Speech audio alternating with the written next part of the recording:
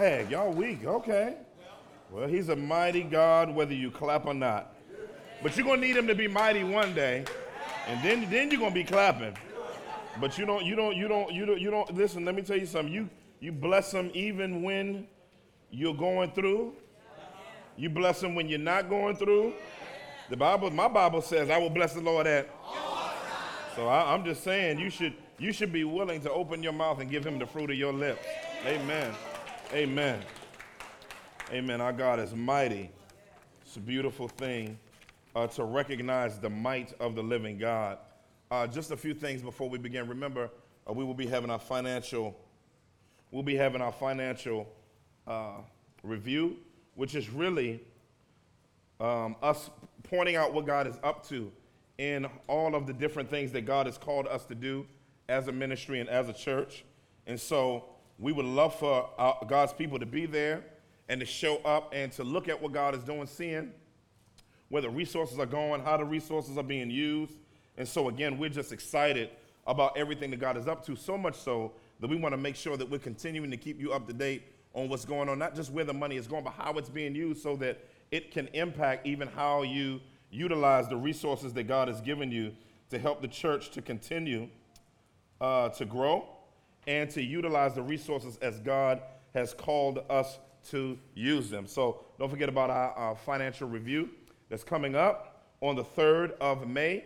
Not only that, I want you to keep me in prayer as we'll be relaunching our men's and women's ministry, praying about leadership for it. I know some of you have been asking about that, and so we're praying just about leadership for it. And I brought it under my office at this season in time so that I can really have a hands-on connection with it in this next season, what God has called us to do in making disciples of men and women.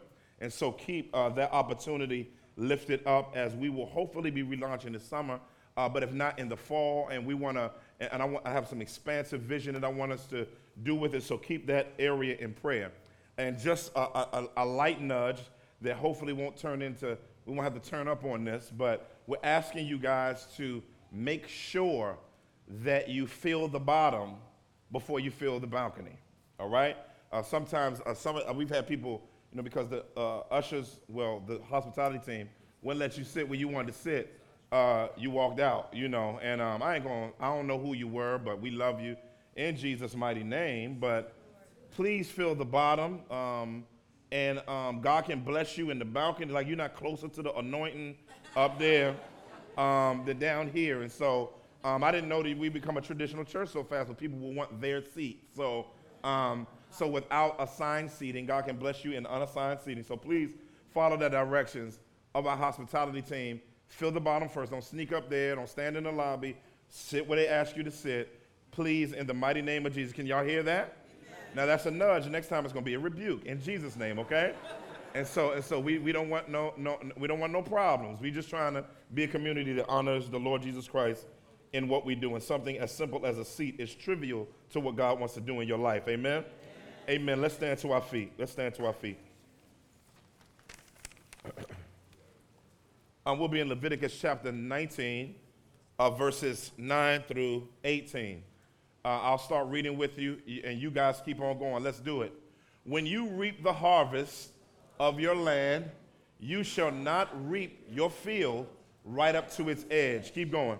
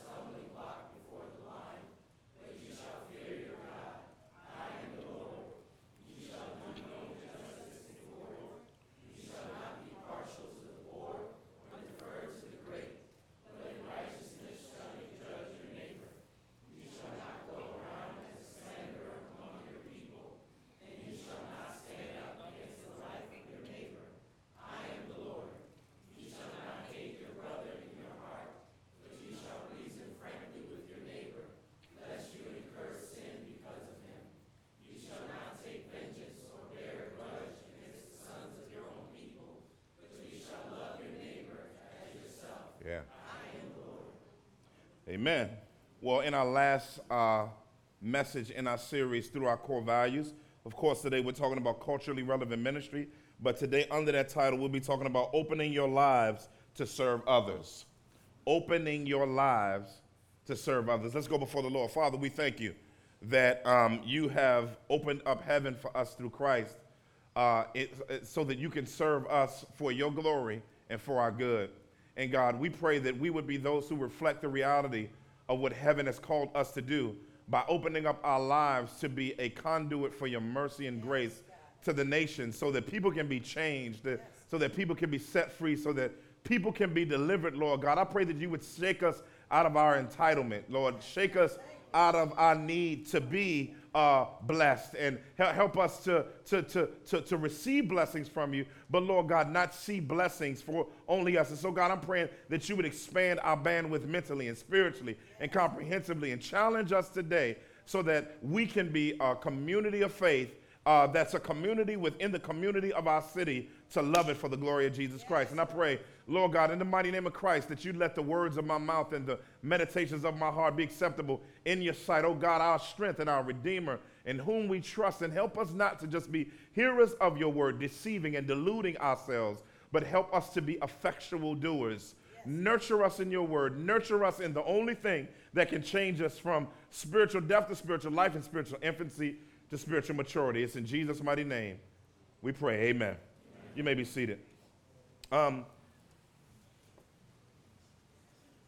Look at somebody next to you and say, God has a word out of all of his words. Look, that person wasn't feeling you. Look on the other side and say, neighbor, God has a word for you in every word, in his word, even Leviticus. Amen, amen, amen, amen, amen, amen. As I think about our core value of culturally relevant ministry, I think about when we were researching coming to Philly, when I was going to be moving here to be a part of what God was already up to. And 12 years ago, 12 years ago, I think it was, we made a site visit and we had a camera in our hand. The phones weren't doing the camera thing back then, so we had to wrap it around our hand and pull the thing out and focus it and everything, you know. And we began going through the neighborhood of the 1921 zip code from Broad Street to Ridge Avenue. And we began to ask three questions of people. We asked business owners, nonprofits, drug dealers, baby mamas, baby daddies, families, college students, everybody that we could begin to ask to get a view of a picture of what God wanted to do through helping us to follow him in planting in the city.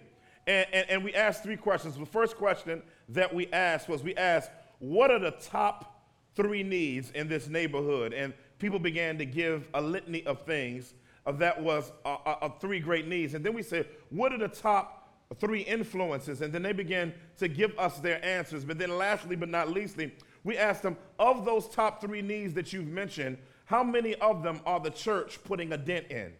And there was a deafening silence, and I thought we were going to get cursed out several times, particularly in the barbershop, because in the mind of people in this neighborhood at the time, and we're not saying the church hasn't been doing anything and that we're the savior of the neighborhood, but based on the press that they viewed the God's church, not a Epiphany Fellowship, we didn't exist, the church in general, viewed it as ineffective and unloving and only for itself. And so, in other words, there was a damnable view of the church in our city. And because of that reality, God began to birth in us to lace in our vision statement a passage that was helpful for us to begin to think through what would it look like for God's credibility through the church to be reestablished, not just for our local church that we're in, but for the church at large. Because whether you know it or not, if one sector of the church makes a mess, people view us all as a mess.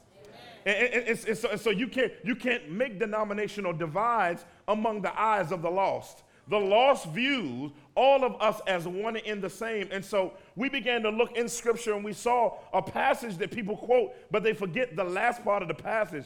In Ephesians chapter 3, verse 20, it says, now unto him who is able to do exceedingly abundantly above all you ask or think, according to the power that's at work within you.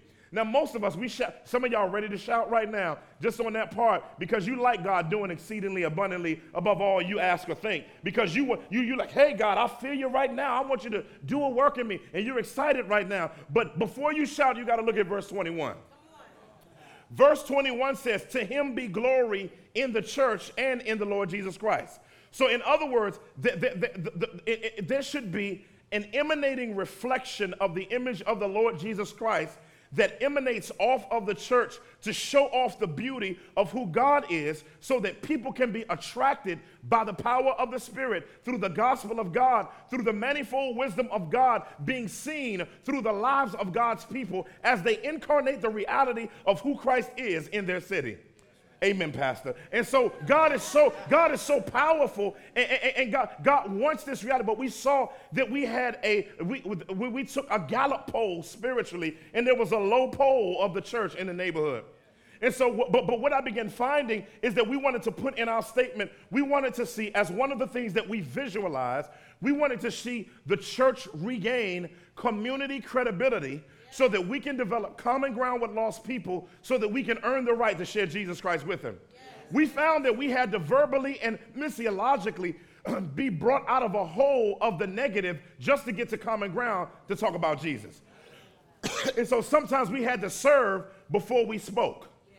That means we had to hold out our hands before we did any other type of verbal help. That means that there were some ways in which we had to do that. But as we began to look at the Bible, we began to see that this was nothing new. This is nothing new. When Jesus was being engaged, this passage came up. And it's interesting that in Leviticus, as we look at this book, we see that the children of Israel have just, out of the second year, out of being delivered out of Egypt, they're fresh out of slavery, but they're in pre-blessing season. And so in being out of slavery, they're redeemed, but they're not in their blessing place. They're actually in a place of wilderness and wandering. And you wonder, why in the world wouldn't God just take them from slavery to blessing? God doesn't take you from slavery to blessing, because if he let you with your undiscipled self come straight from slavery into blessing, you won't be able to handle or steward what he gives you. See, God is smart enough and he's glorious enough to not hand a steak to a baby. He's smart enough to let you know that he can't hand a coin to a child. In other words, he has to have an incubating season where he nurtures us out of our foolishness so we will understand what blessing is for. See, too many of us take 2 cents messages where we want to come to the church every single week to hear about our purpose and our season and where God is going to take us, versus what God wants us to represent for him, for his glory and his purposes. And so in order to go into blessing, which is not necessarily money. See, many of you in your mind, you thought big house, you thought marble counter, you thought nice honey on your arm or nice dude on your arm. You know what I'm saying? You think of, see, most of us are functional prosperity theologians. See, most of us, when we think of God blessing us, we say we don't believe that the center of the gospel is stuff. But when we think of blessing, we think stuff rather than the Shekinah glory of the living God. And so when I say blessing, I'm not just talking about stuff. See, God had to help the children of Israel with this. Before he blessed them with stuff, he had to let them know the value of him. Yes, thank you, Lord. See, God would be a bad steward if he gives you stuff without incubating you in time with him. See, if he doesn't incubate, amen, Pastor. See, if you see, some of y'all that's why you're starting a business, because you don't want the accountability that's needed to help you. Help me today, God. Help me today, God. See, some of us aren't business people. We have a prosperity dream. And so we operate outside of our, I'll use the word, anointing. We operate outside of that because we want autonomous blessing. And so what happens is, though, that's why some of y'all are in a wilderness now. You're in the wilderness of your life is because God is working for you to see him, and he's not going to give you nary another thing until you see him clearly. That's why the children of Israel wandered for 40 years on a journey that should have took 3 months, because God was determined, I won't bless you if blessing you means not having me. And so I'll let you wander, I'll let you cry, I'll let you be frustrated, I'll let you be hurt, I'll let you even hate me if it means you know me. Come on. Hallelujah. Yes. And see, some of y'all don't realize that you have more than enough. Yes, Lord, have mercy. You have everything. You have it, and you don't want to be in a place where you have stuff without the Creator. And so God uses Leviticus to train his people. And he's training them in him, not in stuff. Hear me today. He's training them, and he will keep you in the training program of him instead of stuff. And if he gives you some stuff, he'll take stuff away from you if it doesn't bridge the gap between you and him. So he's teaching the people of God how not to forget him. First point, because I got to move. First point, relevance is a display of God's holiness to one another and the world. Help me today, God. Relevance is a display. Somebody say display. Of God's holiness to one another and the world. Look at I want to start at verse 1 through 3 real quick, because you can't understand verses 9 through 18 until you see the first part of these verses. Look at what he says.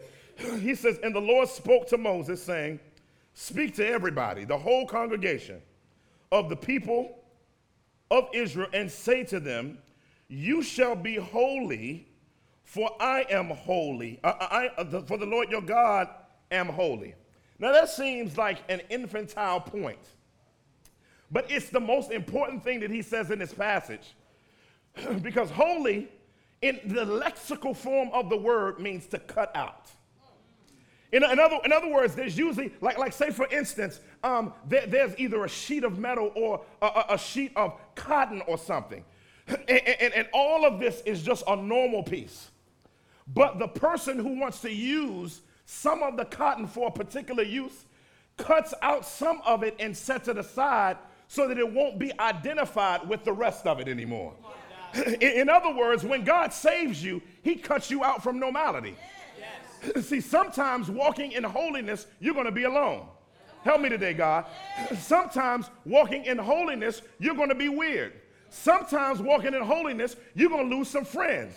Sometimes walking in holiness means you're going to be crying sometimes. But the beauty of it is, don't ever, listen, stalk somebody online to remind yourself of what you used to like.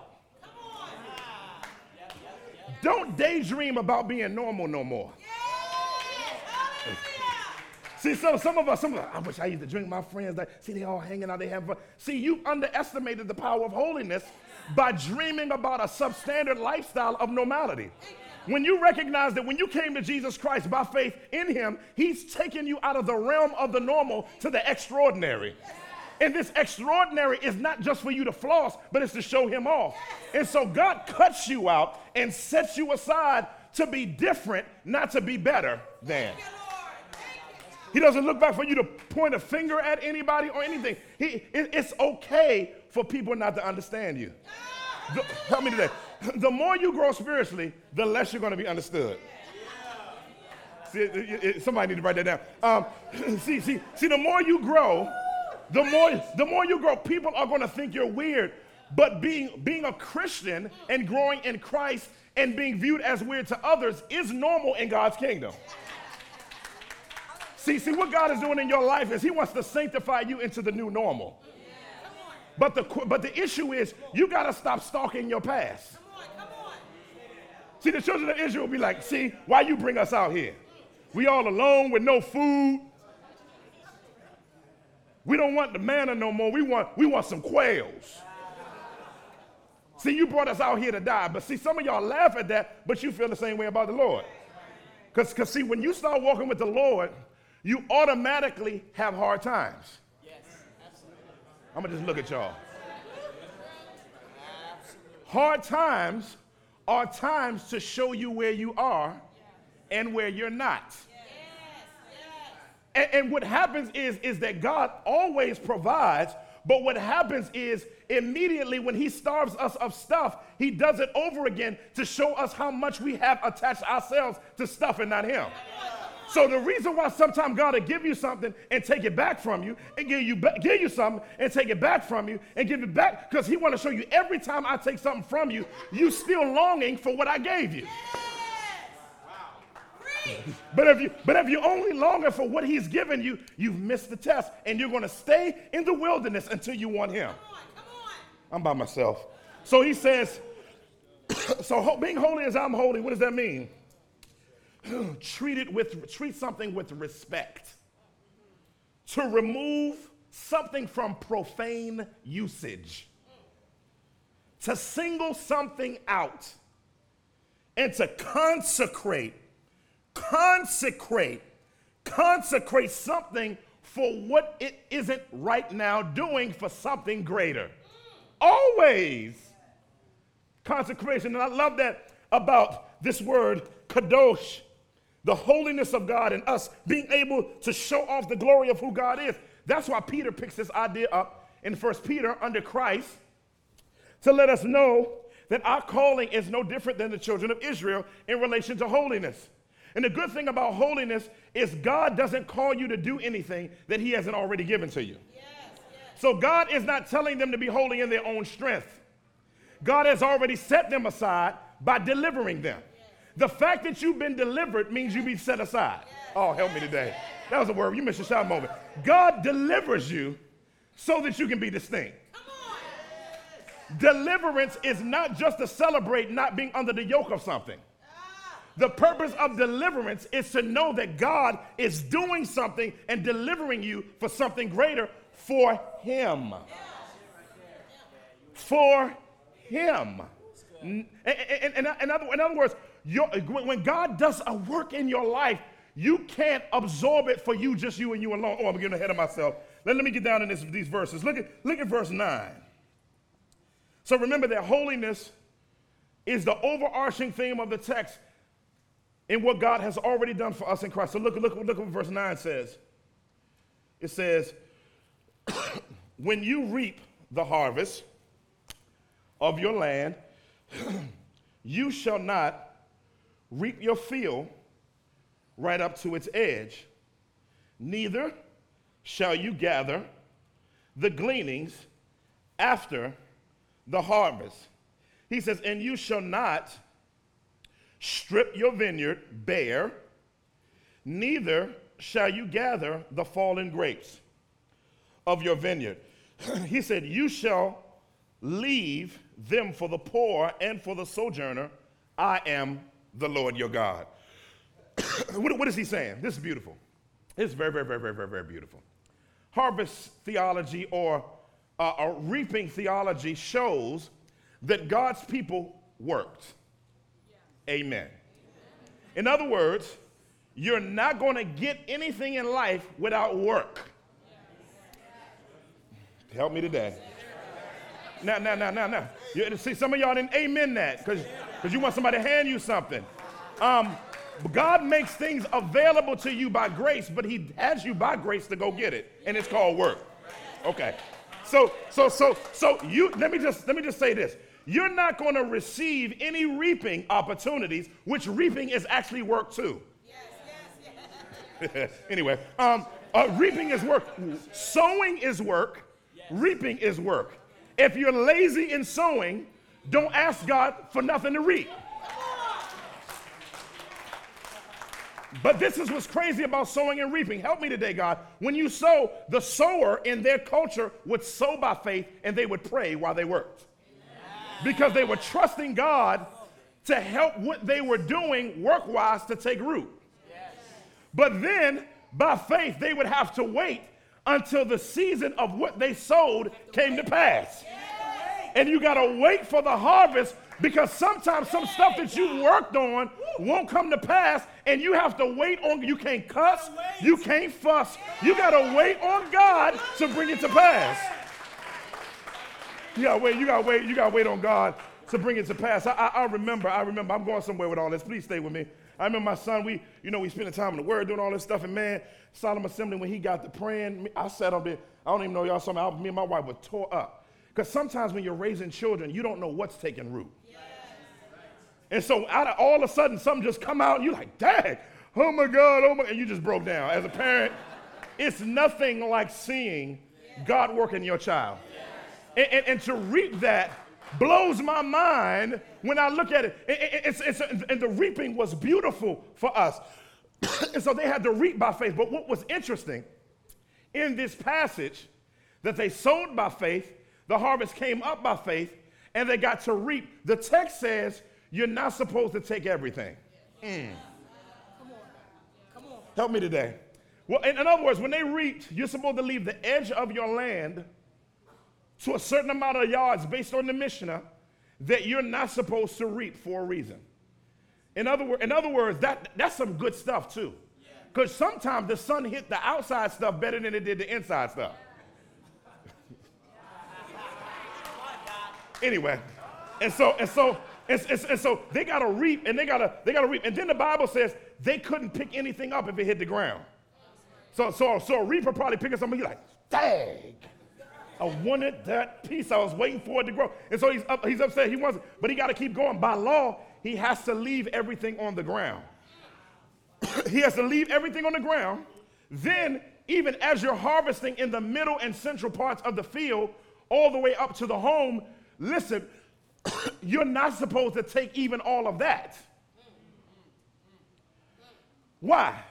Because when God blesses his people, he wants them to always know that everything you got ain't for you.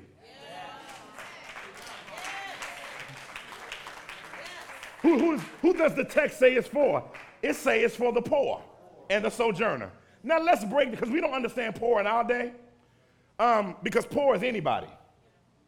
But poor in their day was widows, orphans, orphans, and people with disabilities that caused them not to be able to work.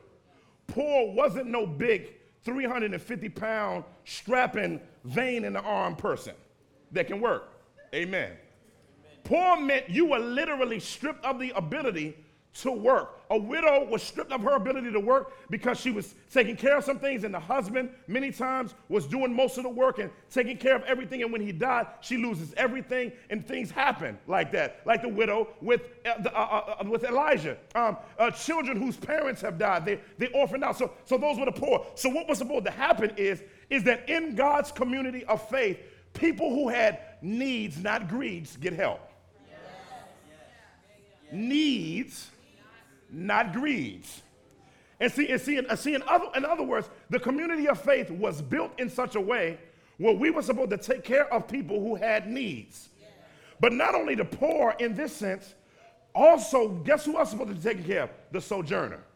Now check out the sojourner. A sojourner is a person just passing through. So they came through Israel. And then the person is working in their yard, the reapers are working, and dude say, yo, he's on the other edge, like in the back, like there, where Hosea is walking, and somebody say, yo, man, how you doing, man? Where you from? Well, I'm from Philistia. Okay, that's what's up. Never heard of y'all, man. Hey, man, what you doing through here, man? Man, just trying to get to Hittite, man. I'm trying to get to Hittite. He said, okay, I'm trying to get to Hittite, man. Just walk down the Negev. That's the southern country. Bust a left by JoJo's field, and you'll see it right there in the straits, right? He like, all right, man, a brother hungry, though. He said, you hungry? He said, man, from where I'm standing to where you're standing, get all you want. He like, get all I want? Yeah, it's buffet ministry all up in here for you. All up in here for you. He like, wow, really? He said, yeah, when we get finished, anything that's on the ground or anything that's left on the vines, get at it. He said, yo, that's what's up, man. Bless you, man. Bless you, man. May the gods bless you. No, don't fool with the gods. Don't fool with them. I rebuke that in Yahweh's name. I am a servant of Yahweh, the Lord God who created heaven and earth. And he's instructed me when someone who isn't from here comes through to release part of what he's given me so that you can enjoy what he's blessed me with so that you can know that he's the Lord of heaven and earth. Word? So you mean to tell me you left this because you're God? So this is not a sacrifice or a burnt offering to him? No, we already did that. That's what we did to our tithes and our temple taxes. Right here is just for you. So you tithe, offer, and you give away stuff to people just walking past? Oh, man. When y'all having a meeting? Well, Yom Kippur is a few days from now. And we're gonna be talking about pointing to this Messiah that's going to come. And you're welcome to come around and hang with us. You can't come all the way in yet. I mean, you can't come. Don't be walking all up in the inner court and stuff. You got to be out here behind us. But, just come hang out and hear about my God. Then you keep having that happen all over Israel, over and over and over again. And next thing you know, you got people from other nations standing back, looking at the burnt offerings going to heaven, looking at the high priest going in, and they're learning about the God of glory. They're hearing Tanakh read. They're hearing Naviim read. They're reading Ketuvim, law, prophets, and writings, and they're learning about the oneness of God. They're learning about the Messiah, and they're hanging around all because they were attracted in by the generosity of God's people. If I can just tell you, you got to recognize your life. When God blesses you, it's not just for you. It's not just for you. When God gives you resources, some of you say, well, I'm on public assistance. Well, give them a recipe. Utilize whatever God has put in your sphere as common ground. But many of us think that everything's for me. Now, I'm going to be honest with you. I'm like that too. I'd be mad during tax season. The government be lighting my check up. Now I'm by myself. Y'all don't be getting lit up. I mean, you're talking about state taxes, national taxes, federal taxes, school taxes, local taxes, dirt tax, sewage tax, brother tax, cousin tax. I'm just getting taxed. You know what I'm saying? And if it was up to me, I wouldn't give away none of it. I want all my money for me. I mean, if I be looking at like the gross income, we can, but then after you be like, dang, you know what I'm saying? And so, and whatever God gives you, you have to maximize what he gives you, not just for you, but for others. And the church, the people of God, this is our legacy. Our legacy is to represent the reign of Christ so that as people go from the nations in here and they go into the nations, they said, man, if you ever on a journey, you need to stop by Israel, man. You talking about Israel? Man, in the whole land of Judah, man, go around like April, end of March, April. Really? Take your family on vacation down there, man. And man, don't take no food, just bring bags, man. You just walk through and they just bless you. And then they got this thing they just do. And all you got to do sometimes is roll by their little church service, man. And you see up in there, and man, I met their God, man. Really? Boom. You need to go through. Roll, man. And then the word gets out that God has a generous people who love people that aren't like them, that don't look like them, and they ain't from where they're from. But because God is so big, they're going to expand their loving arms to the expanse of the bigness of his loving arms to love people outside of their normal sphere of influence. See, you as a believer have to begin to learn how to love people that don't look like you. Love people that don't come from where you come from. Love people that don't have your same accent. Love people that didn't go to your same school. Love people that don't dress like you. Love people that don't do their hair like you. You got to love somebody else. And so he walks them through, though, not only how they engage unbelievers, but it's missiological and evangelistic for people to see, Pastor Kurt, how we deal with each other. Okay, we in the text. It got real quiet, Doc. Look at what it says. Verse 11, he restates some of the commandments. Commandment 8, 9, and 10, he says, you should not steal. You should not deal falsely. You should not lie to one another. These are the one another's in the Old Testament. So he's telling them how we relate to each other. In the midst of the sojourner coming around us, they not only are blessed by our giving, but they're blessed by how we relate to each other. See, what can turn people off from the church is how we deal with each other, because they don't, because your actions can prophesy what their experience is going to be like. Look at what it says in the text. It says, you shall not swear by my name falsely. You know, doing all kinds of false dealings. I swear to God, man, dudes be just talking, right? He says, in the name of your God, he said, I am the Lord. God says this several times to say, take me seriously. Don't trip on me, right? Look at what he says next. You shall not oppose your neighbor or rob him. So he's talking about you can't have no crime. You can't be running capers on family members. Look at what he says. He says, the wages of a hired servant shall not remain with you all night until morning. He's talking about give people their money. This is practical. He said, if somebody come over and drywall for you or paint, give them their money. He said, don't be talking about, oh man, I forgot. I got to go to the ATM. I'm going to give you this check, but don't deposit it till the 30th of next month. You know what I'm saying?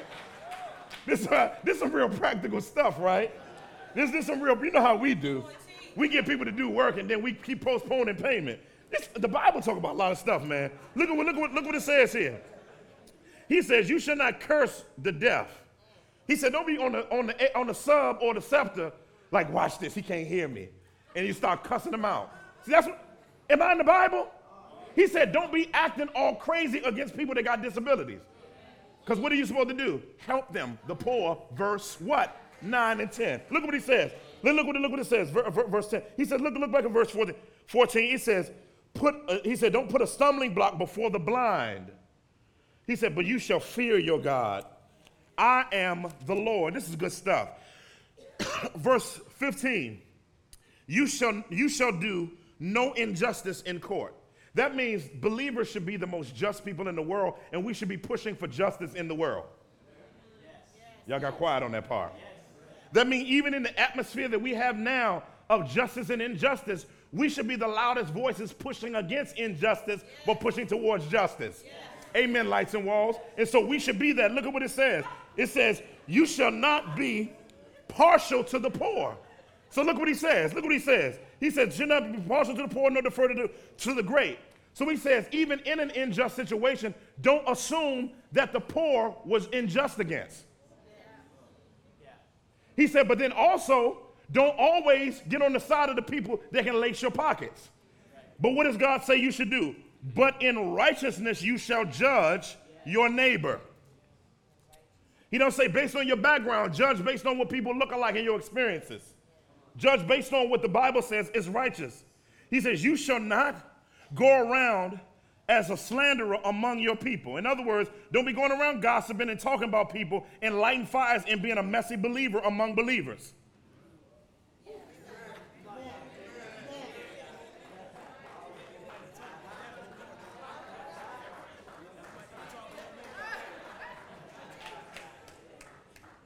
He said, no slandering. Slandering, really, I'm going to give you this for free because I got time. Slander is why Satan got kicked out of heaven. That's why God hates a lying tongue, because he slandered the throne of God and God kicked him out. Help me today. He says, and you shall not stand up against the life of your neighbor. I am the Lord. In other words, don't be lying on your neighbor in court to get money. He says, you shall not hate your brother in your heart. But you shall reason frankly with your neighbor, lest you incur sin because of him. You know, hate comes from anger and unforgiveness that has fermented and caused you to be bitter, and now you're acting out of foolishness and sinning because you don't know that love is no longer your rubric, but hate is. So he said, don't hate your brother in your heart, lest you sin. Why would you sin? Because you're nurturing that. Like Hebrews 3:13 through 15 says, sin can cause a hardening effect that causes more sin to come out of that sin. Check out what he says in verse 18. You shall not take vengeance or bear a grudge against the sons of your own people. In other words, you can't walk around with grudges against each other. It's real quiet in here. He says, no grudge against your own. He said, but you shall, listen, you shall love your neighbor as yourself. I am the Lord. This points me beautifully to the Lord Jesus Christ. Jesus was asked, what's the greatest commandment?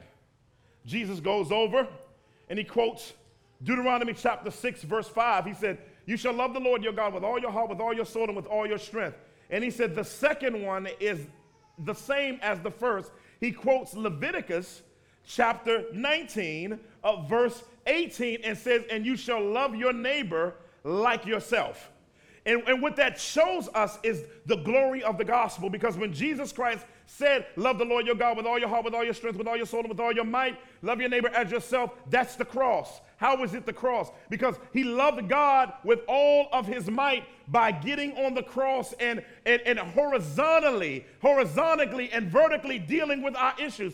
First, he points to God, and he loves God with every part of him by giving his life on the cross, by loving the Lord God with all his heart, with all his mind, with all his soul, with all his strength, against his flesh. Yes. Yes. He could have let the cup pass, but he didn't. Right.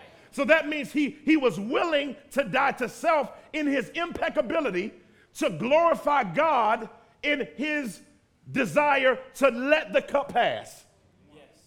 But then he said, love his neighbor as himself, because what he did for God automatically connected us back to God, therefore fulfilling the law, loving God with everything and loving us as he would love to be loved by giving his life for us. Yes.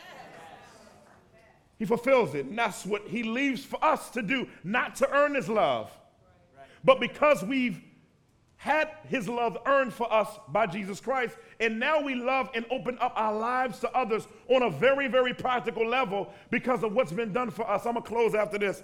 All the church planners that come through Epiphany Fellowship, I coach them as they leave, and when they get on ground a few years later, and I'm still coaching Pastor Doug, and he calls me a lot, and we talk, and I love it. And he called me this past week. He said, Pastor, I need to chop it up with you about something. I said, what? He said, a woman just lost her son. He just got killed. You see it on the news? I was like, nah, just got killed in Camden. Man, it's a crazy situation. I said, man, what you need from me? He said, well, the issue is this is the second son that's died in the last 2 years of hers. I said, man. And so we're talking through that and walking through that, and he said, that ain't it. I said, that ain't it? He says, she couldn't afford the first son's funeral. So she's making payments on the first son's funeral, and now she wants to open up an account with the same funeral home to put her second son's funeral on a payment plan. And I said, so the death of her son is on layaway. I said, and she gets an invoice every month, doesn't she? I said, so she's never had closure from her first son. So you mean every month for 3 years, she had a monthly reminder of her son's death over and over and over again? He said, yes. He says, now we're in the same predicament. He said, we have $5,000, but we're trying to come up with other money. And so I said, man, y'all get out there and y'all make sure, let us know what you need, but we need to take care of both of those funerals to get that off the plate. And so what happened is she said the grandmother said, ain't no church helping nobody. Church ain't gonna help nobody. What do you want? You to come to the church? What do you want? To get some money from me? He's like, how are we gonna want money from you when we trying to raise like $15,000 to help with the funeral? And so she's like, okay, I don't think y'all real. So people just talking to family in there, grumbling and all that, right? All of a sudden, the money comes up. God blesses the money. He falls back like, it's whatever way y'all want me to serve. The mayor finds out. The chief of police finds out. Then the block starts talking. The block gets hot about this church that's not asking for an offering, but giving an offering for something in the neighborhood and not asking for anything in return. And so what's happening now in Camden is that the name of Jesus Christ is being elevated, and the church is being elevated because the church is not just asking for membership. It's not merely asking for an offering, but it's trying to help somebody. And guess what's going to happen? The credibility of the church is going to increase. And guess what's going to happen? In Jesus' name, common ground is going to be developed, and people are going to want to glean the edges. And as they glean the edges, you know we can't help, if you know them, to talk about them. And people are going to meet Jesus, and lives are going to be changed. Why am I saying all this? That's why we're here. That's why we're here. We're here to open up our lives to meet a need where we see it. What is relevance at its core? To love God, to love God's people, and to love lost people on his terms. To love God, to love his people, and to love people in the world on God's terms. That's what relevance is. It's not a cool website. It's not branding. It's not a logo. It's not your Facebook page. It's not all that stuff. You can have all that stuff. You can have brochures and cards to give out, and you can have events all you want. But if you ain't reaching nobody and touching nobody where their needs are, you ain't relevant.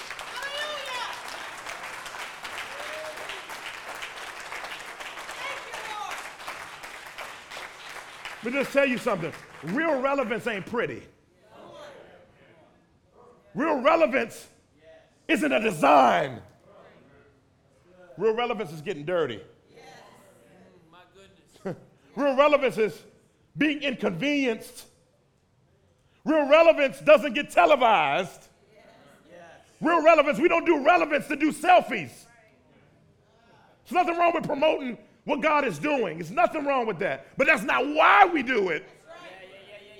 We want to have ground level credibility. Don't ever, as God exalts you, I'm going to say this to you and I'm done.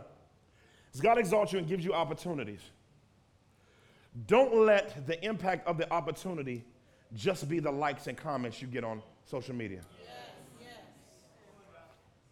If that's the depth of your impact, you haven't had any. But I want you to think of impact from this standpoint.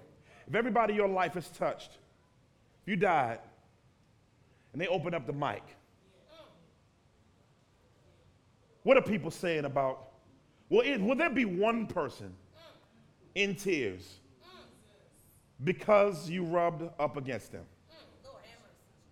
Will there be one person that says, I don't know about anybody else, but I ran up against this man or this young lady, and I didn't know God, but they opened up their life to me. And God's work through them being kind drew me through the manifold wisdom of God, and now I'm a believer, and so much impact lays behind me because of one decision of sacrifice and giving from this person. Will anybody weep at your funeral because of your impact on their lives? Why don't we live lives? Why don't we live lives to build treasures, not just here, but in life eternal? Father, we thank you. We honor you. That the reason why we were made and the reason why we were created, we were made and created to honor and glorify you. That doesn't mean we don't get blessed, but blessing and favor always has purpose. That's bigger than us. And so, mighty one, will you collide with our will? Will you collide with our convenience and challenge our lives to be bigger than us? So many great opportunities to see lives changed and to see people ministered to, and it's all simple. It's the whole as you go philosophy. And so, God, help us to love you, love your people, and love lost people in very practical, yet clearly pointed ways. And may you develop with us the ability, by your grace, to develop common ground for the open door for the word. Maybe you're here today and you don't know Christ as your Savior. Maybe you're hearing what's going on, but you've never met Jesus Christ in the pardon of your sins. That his work on the cross that would take you from spiritual death to spiritual life. In other words, with Christ's work on the cross, Christ's work on the cross is him dying and God putting him, Jesus, stepping in the way of the blows from heaven. Like the Secret Service, when they go with the president somewhere, they're always surrounding the president. They're not too far away. I remember in the 80s when Ronald Reagan, somebody came as he was going to get in to a limousine, and a guy came and started shooting at him. And the Secret Service dove in the way, and even though the president still got shot, they saved the president's life.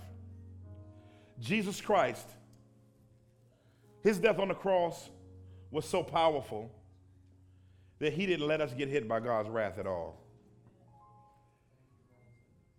He jumped in the way of the wrathful bullets of the king